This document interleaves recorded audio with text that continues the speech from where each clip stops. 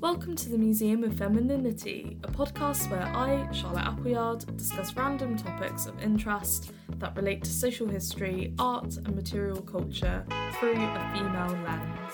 I hope you enjoy. Welcome back to the Museum of Femininity. In this mini episode, I would like to look at the story and depiction of Mary Magdalene. So this will be more of a art-focused episode, so I'll be talking about iconography and specific paintings. So please have a look on Instagram. I will post all of the images I have referred to, so you can follow that at the Museum of Femininity. So Mary Magdalene, patron saint of hairdressers, gardeners and prostitutes. She is the scarlet woman clad in red, the repentant sinner and ultimate passive follower, kissing the feet of her beloved Jesus. Her image is captivating, alluring, and sticks in the minds of many who can instantly identify her as the beautiful woman clad in red with long cascading hair. However, what if I were to tell you that there is no evidence in the Bible that she was a prostitute, and that some of the most memorable images of Mary were in fact borrowed from other stories and other female characters in the Bible? She was in fact a minor follower, often one among a group, but what distinguishes her is that she was a witness to some of the most important moments in Christian law, and due to this, artists and followers of the faith were forced to fill in the gaps of her patchy past and weave together an identity for this enigmatic woman.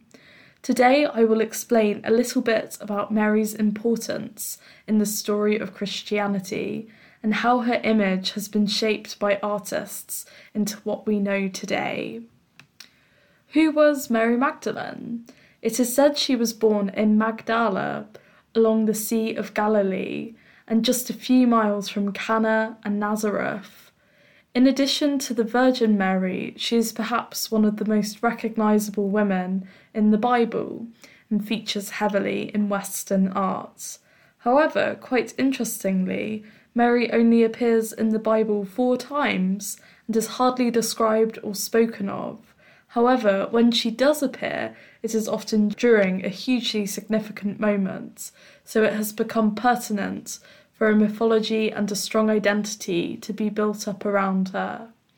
We first see Mary in the Gospel of Luke, where she is said to be one of the group of women healed of evil spirits and infirmities who follow Christ. It is stated as well that Jesus had cast 7 demons out of Mary, although the nature of these demons are never elaborated on. As a woman tarnished by sin, inevitably people's minds drifted to sexual impurity, which has led to Mary being labelled as a prostitute, despite that never being explicitly stated. In the Gospel of Mark, Mary emerges as a key witness to the crucifixion of Christ and as one of the female mourners surrounding his cross. In addition to Jesus' mother, the Virgin Mary, we also see Magdalene with Mary Salome and Mary Cleophas. They are often depicted as a group in art, but Mary is frequently set apart as she is often the most visibly distressed or the most beautiful. So if you ever see a painting of the crucifixion, so like Fra Angelico's or Van der Weyden's, so he did this big triptych altarpiece. It's incredibly famous, and you see Mary, the Virgin Mary, kind of sprawled out in the front, fainting, as Mary Salome, her sister, catches her, and then you see Mary Magdalene kind of sobbing in the corner. And if you see any picture of this, Mary Magdalene will be the one screaming the most, tears pouring from her eyes. She is often lying down on the floor. She is really cut up over this terrible thing she has witnessed. So she's very easy to identify, as well as her other visual characteristics, which we will go into a bit more detail about later. So another very famous moment in the Bible is when Jesus is resurrected, and Mary Magdalene is one of the witnesses who sees this. So again, this definitely elevates her as being a prominent figure in biblical history, even though we know very little about her character or her past. So in many of the Gospels, Mary is accompanied by the other Marys, but in John, the most vivid and memorable version of this event, Mary is alone and mistakes Jesus for a gardener. So this scene appears often in art, producing some really fascinating paintings. One of my favourite is by an artist called Giovanni Salvoldo, and this dates around 1535 to 40. It's a really interesting painting because it's quite different to other depictions of this scene. So we see Mary quite prominent in the foreground. She's kind of curled over with her knees drawn in. But unlike lots of depictions of Mary, she's entirely covered by this shawl, which is this shiny satin fabric. Yeah, so she gazes out at the viewer with this mysterious half smile on her lips. She looks very serene, and she is gazing upon the risen Jesus, who remains this tantalising enigma beyond our eye line. So all we can see is Mary's face looking at Jesus. There's this beautiful breaking dawn behind her that's shining this very peaceful light over a Venetian landscape, which creates this very beautiful natural light that adds to the atmosphere. For me, it's very memorable because of how beautifully painted the fabric is. It's really exquisitely done. Mary typically is seen wearing red, but in this painting, as well as the title, she is identified by a bottle of ointment by her side, which is a common attribute, which we'll explain a bit more about shortly. So there are other more typical depictions of this image, some of which are unintentionally funny. I mean, that's just my opinion, but for example, Jesus is often depicted holding gardening tools or like a big straw hat, as Mary kind of gasps in awe as she recognises him. And there's just something kind of strange about the fact that, you know, she's spent all this time mourning the loss of Jesus, and then when he appears before her, she doesn't recognise him. I'm not really sure why that is.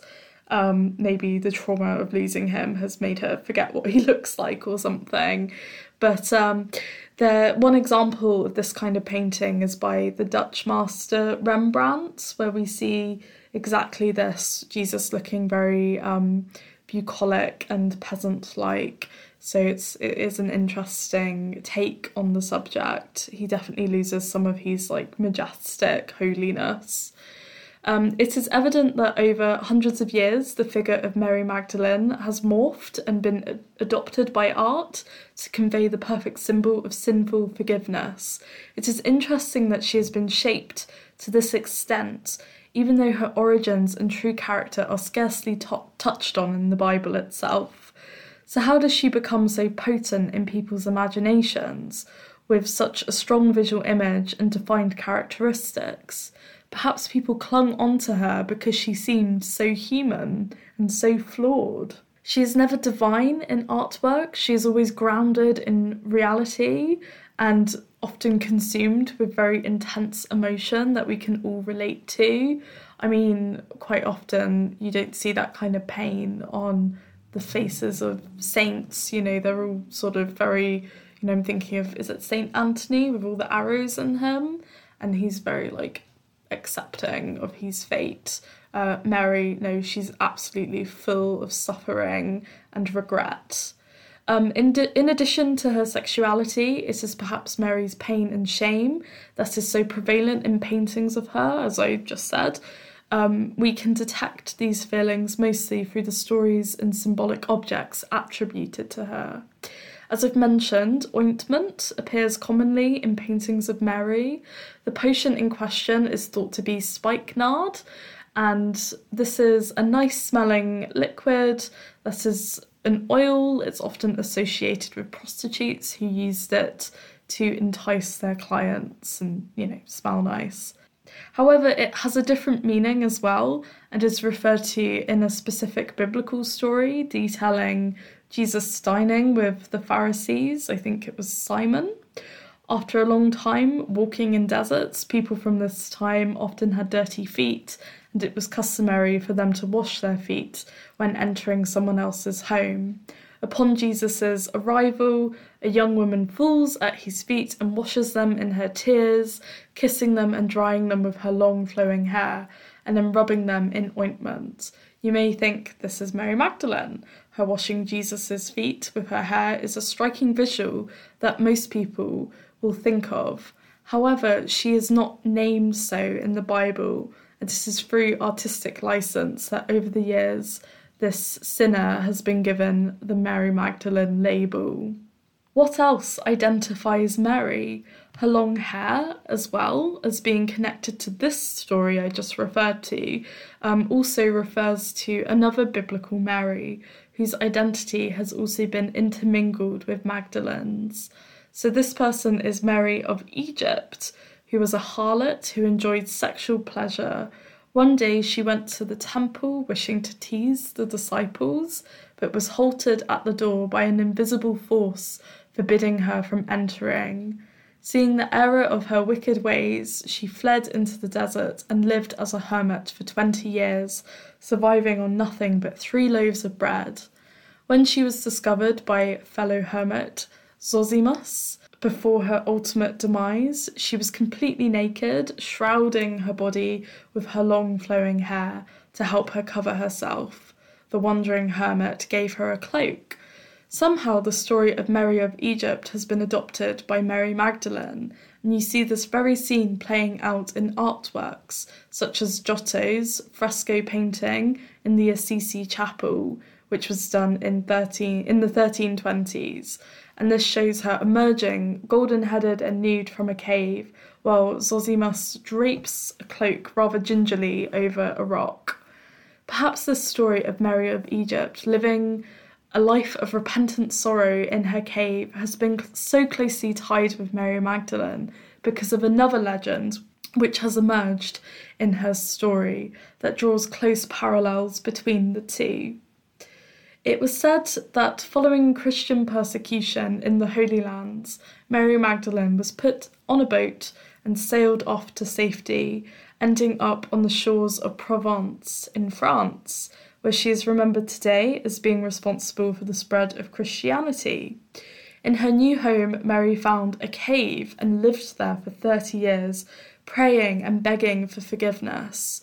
She has always been a rather tragic and remorseful figure, often prostrating herself even on the facade of church buildings, when everyone else is carved standing upright and proud. Not Mary, she was filled with regret for her sordid past, which was never actually confirmed in biblical text, and decided to live out her days, starving herself of food and drink. It was said that she was visited by angels in her confinement, who kept her alive on a diet of celestial music. You can see examples of this extraordinary statement in paintings like the one by Artemisia Gentileschi, painted in 1620, where Mary throws her head back in ecstasy. Often in religious paintings, divine inspiration can often be misinterpreted as sexual pleasure, and this subject is no exception. It's difficult to look at images of Mary in this state of rapture without wondering if her sexuality and reputation as being a former prostitute has crept into the choice of imagery, because it really is like she's having an orgasm. Let's just be plain about that. Artistic depictions of Mary's shame range from sexy to the bizarre, with the likes of the hairy Magdalene making an appearance, where we see several artworks showing Mary praying in her modesty and developing a pelt of thick fur that covers her naked body. So that is a very weird image, and it's probably something that people aren't hugely familiar with. So you have examples like Tilman Riemenschneider, this lovely terracotta sculpture, which was completed in 1492, and it shows Mary praying, and she indeed has a very furry body, and it is unusual, but it is interesting as well. I'm always a fan of this kind of Quattrocento weirdness where it's not quite as serene and beautiful and kind of perfect perspective, perfect, like beautiful beings, very sort of everyone is beautiful, everything is beautiful. It's got a little bit of strangeness to it, which makes it more visually compelling for me. And I think that's why I like Mary Magdalene.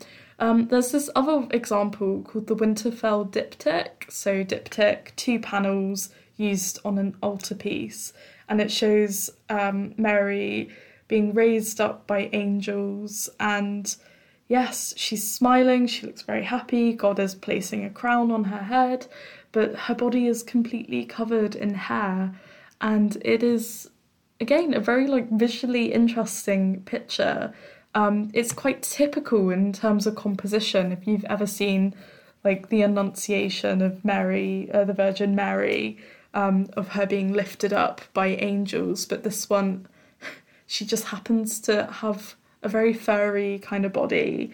And the angels as well, they have very colourful wings and they're all smiling, and it's a little bit janky but kind of interesting. So definitely have a look at those, because yes, it is a strange sight to behold.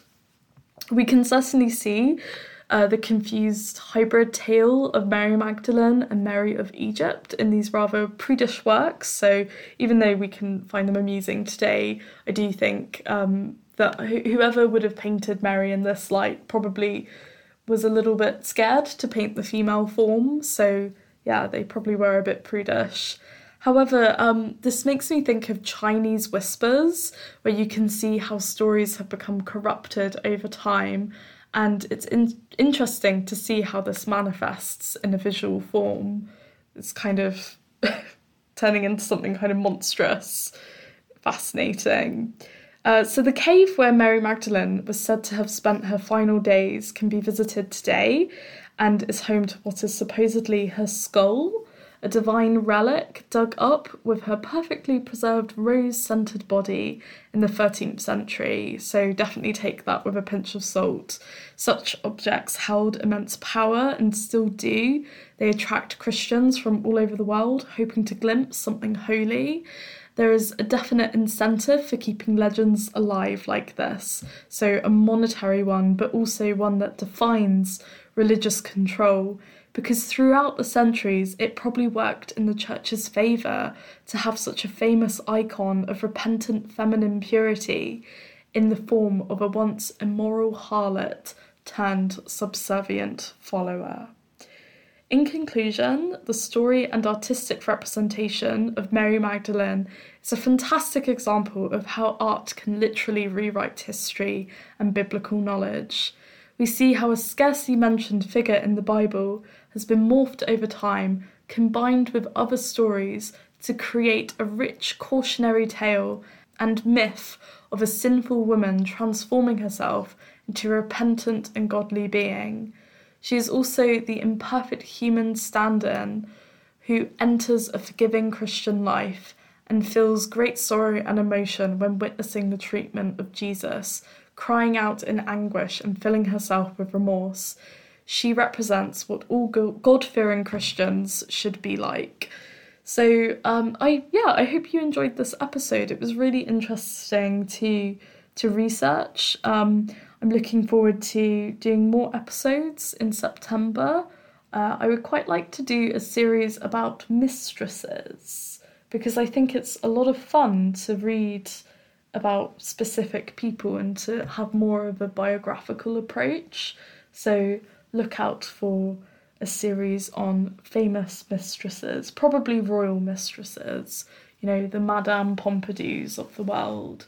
So yes, I hope you tune in for that, and thank you for listening to the end. There will be many baffling paintings on the Instagram account, so please have a look at that at the Museum of Femininity, and I hope you enjoy the rest of your day, whatever you may be doing. Goodbye.